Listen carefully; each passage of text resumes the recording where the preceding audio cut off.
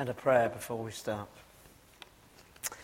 Heavenly Father, we thank you that we can sing of serving the King.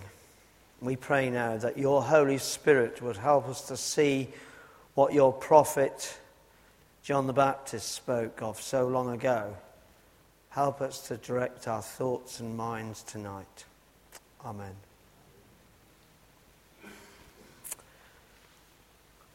Well, we're in the second Sunday of Advent, the season of looking forward to the coming of Jesus the Messiah. If you were with us last week, I think you were probably like me challenged by Mark to look forward to the second coming of Jesus. The challenge is, of course, are we ready for that event when the whole of history will change, when daily life as we know it will change. So we're looking towards the future. What are we looking for? Christmas, perhaps. Perhaps the end of term. Perhaps parties. I know what my students are at school. They're looking forward to all of that. Okay, they're looking for the physical rather than the spiritual. But looking forward's important, isn't it? Because it often sets the way we think, whether we're optimistic or whether we're pessimistic.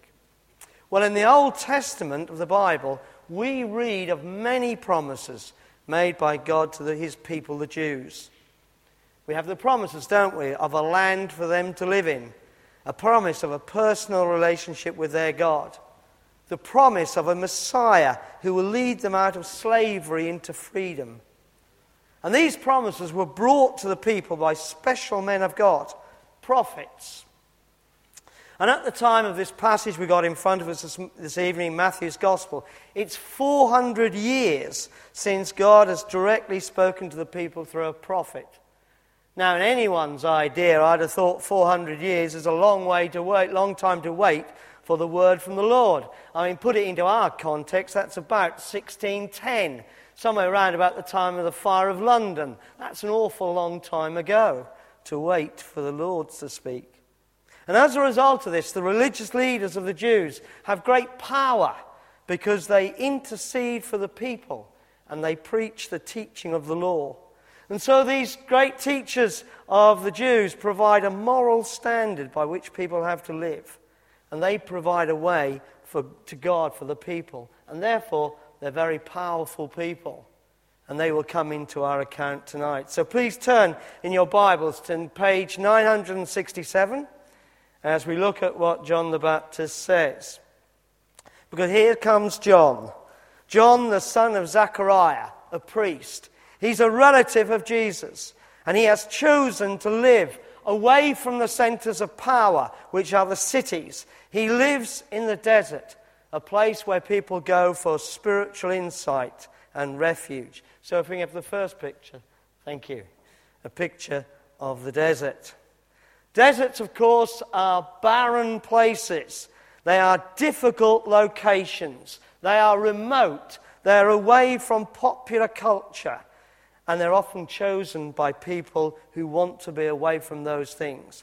And it's from this situation that this man, John, recognized as a prophet by Jesus in Matthew 11, someone who speaks God's word comes from.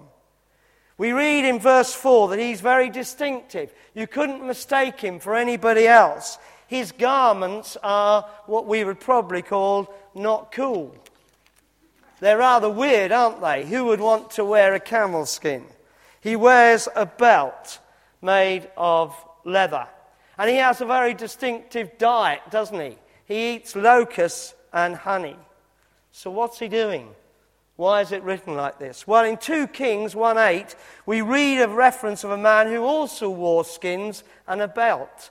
And that man was the great prophet Elijah, a very distinctive figure who was not afraid of speaking the message of God.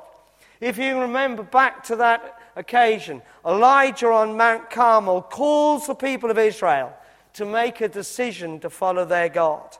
And the point is here that John likewise is calling the people to repent, to follow God, and to await for the coming of the Messiah, who will also call people to follow him. So what of this man John then? Well, we read in verse 1, don't we, that he's been preaching. And I would like to suggest to you he must have been a very powerful preacher, because we read that people came out to hear him, including the religious leaders and Pharisees. And I would like to suggest to you tonight that he's at some cost to the people, because they had to walk some distance from Jerusalem to actually get there. They didn't have 4x4, Land Rovers to go across the desert as we did at that time. They had to walk, so it's at some cost to go and hear that man. And the time when John was preaching is a period of intense ferment. People of the time were unhappy with the Romans and with the extravagant Herod who ruled through the Romans. And so there was an expectation of change in the culture of the time. Perhaps a new prophet would come. Perhaps there would be the coming of the Messiah as promised by the prophets of old. And so as I was thinking about this, it reminded me a bit perhaps of in our society when we have new politicians coming to power. There's an expectation that things will change, that the new party who are now in power will bring changes to our lives. And so we know this happened, didn't we, a few months ago when the coalition took over from Labour. And so when John started teaching in the desert, the people flocked out to hear him. But what of this man, John? Where did he get his authority from? Well, his authority is given by Matthew in verse 3, by reference to the prophecy found in Isaiah chapter 40, verse 3. And so Matthew identifies John the Baptist with the prophecy that the Jewish people would have known of. And so in our passage this evening, there's recorded three aspects of John's preaching: the need for repentance, the need for witness, and the pointing towards the coming of the one who will baptize you with the Holy Spirit. And so, the first point tonight is the need for repentance. The need for repentance. John came out of the desert and preached the need for repentance. Now, repentance, of course, is a very important word. At its simplest form, it means being sorry for something. But it's actually a lot stronger than this, because repentance involves not only being sorry, but acknowledging that wrong has been done, and that you are turning around 180 degrees from that action and going in the opposite direction that you are sorry for. So repentance that John is using here acknowledges that wrong has been done before God and an action of change is needed. And there must be both paths to it. If you're sorry for it, but there's no change in behavior, then there's no real biblical repentance. If there's change of behavior, but no acknowledgement of wrongdoing, there is no repentance either. And of course, this was the basis of the Old Testament Jewish faith. The people sinned before their God, and they had to go to the priest to sacrifice animals for that sin, so that that sin could be wiped out before God. And here in verse 6, John is stating that the people must recognize their moral situation, repent of it, and then demonstrate this by being baptized, by being submerged into the waters of the Jordan. Now, of course, the baptism of this occasion was symbolic. It was a symbolic action. The people went to the River Jordan. John dipped them completely, submerging them into the water, a symbol of them being washed clean by the water, and then they came out of the water, a symbol of new life being started. However, John recognized that this was symbolic, that in fact the water had no power to make them clean or new. So he calls upon them to repent, and it's the repentance that's the important thing. And to show that this is genuine, they must show practical aspects of change in their lives. Look at verse 8. Look what he says. John says, produce fruit in keeping with the repentance. In other words, actions speak louder than words, or symbolic religious actions. John also confronts another common excuse made by people who don't see the need for repentance. That is, religious tradition. The religious leaders of the time were keen on relying upon their religious heritage and history for justification of their moral situation. They were a part of God's people and God's historical promises. But John shows how God's promises of a promised people relies upon the spiritual action of repentance and a relationship with him. We see this, don't we, in verses 9 to 10. And so the question that came to my mind was, well, do we do the same thing? Are we in danger of doing this, of using excuses rather than repenting? Do we rely upon our heritage?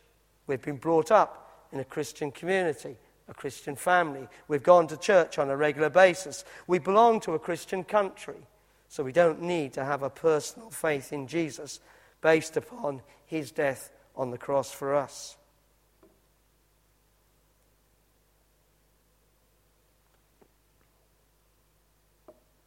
Well, John calls the people to repent. And he calls them to repentance by warning of them of the wrath to come, the judgment that will follow, and the way of the people of God will be cut down. Look at verses 7 to 10. John points to the fact that sinfulness leads to practical actions, and that in turn must lead to God passing judgment on those who fail to turn away from their sin and worship him. Now, this is a really important point, isn't it?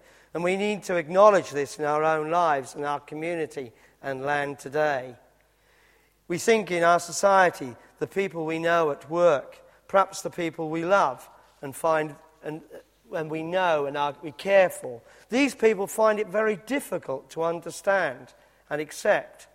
And so the first point that John brings out to us is the need for repentance, which includes turning back to God in a practical way.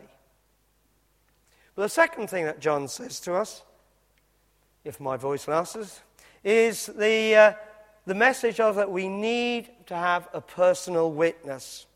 We need a personal witness. The people went out to John, who instructed them to repent of their sins. Repentance could be seen as something that happens between a person and God, within the privacy of a closed room or a closed heart. But this repentance that John spoke of wasn't a private action that could be done in a closed room. No, they were called to repent in their hearts and minds and actions, and then display this by going into the river and being publicly baptized. The baptism was a public demonstration of what had happened in their hearts. It's symbolic. It shows what they've done. It shows that they've repented and therefore needs to be seen by others who are in their community. But this baptism in itself has no power to stop them sinning again. And so John points the people to the Messiah, who does have the power to forgive, the power to send his Spirit into the lives of his followers. And so the third point that John brings is the pointing to the Messiah. Look at verse 11. John points them towards the one who will have the power to overcome sin, the power to give them life. He, of course, is to be a pure person, because John states that he's not fit even to carry the dirty, lowliest garments, the sandals of this person. Sandals, of course, in those days would have been very dusty. If you've been to Africa, you'll know that. You get incredibly dusty and dirty and smelly. And John says he's not even able to carry these things of the coming Messiah. And John states, using the imagery of baptism again, in contrast to his baptism of water, which doesn't last, it's a one-off symbol, this man will baptize you with the Holy Spirit. Now, it's really important that we realize the significance of this. The Spirit of God, we're told in the Bible, has always been involved in the creation and regeneration of the world. Think of Genesis 1, when the Spirit of God went across the oceans. Think of the Spirit of God being involved in bringing God's messages to his people throughout the prophecies. Think of God's Spirit being involved in bringing in the fruits of the Spirit in believers' lives. The Spirit of God is life. It's ongoing. it's ever living. It's not a one-off symbolic occasion. No, the baptism of the Spirit will bring life, will bring change. It has the power to transform lives. And in this passage, in this verse, John also adds fire. The Spirit of God is fire. We have the same imagery, don't we, in the account of the Holy Spirit descending upon the disciples in Acts 2, verses 3 to 4. Tongues of fire descending upon the disciples in that room. Now, fire, of course, burns up the waste. It's a cleansing action. And so this baptism of the Spirit will be life-giving, life-cleansing, and a challenge.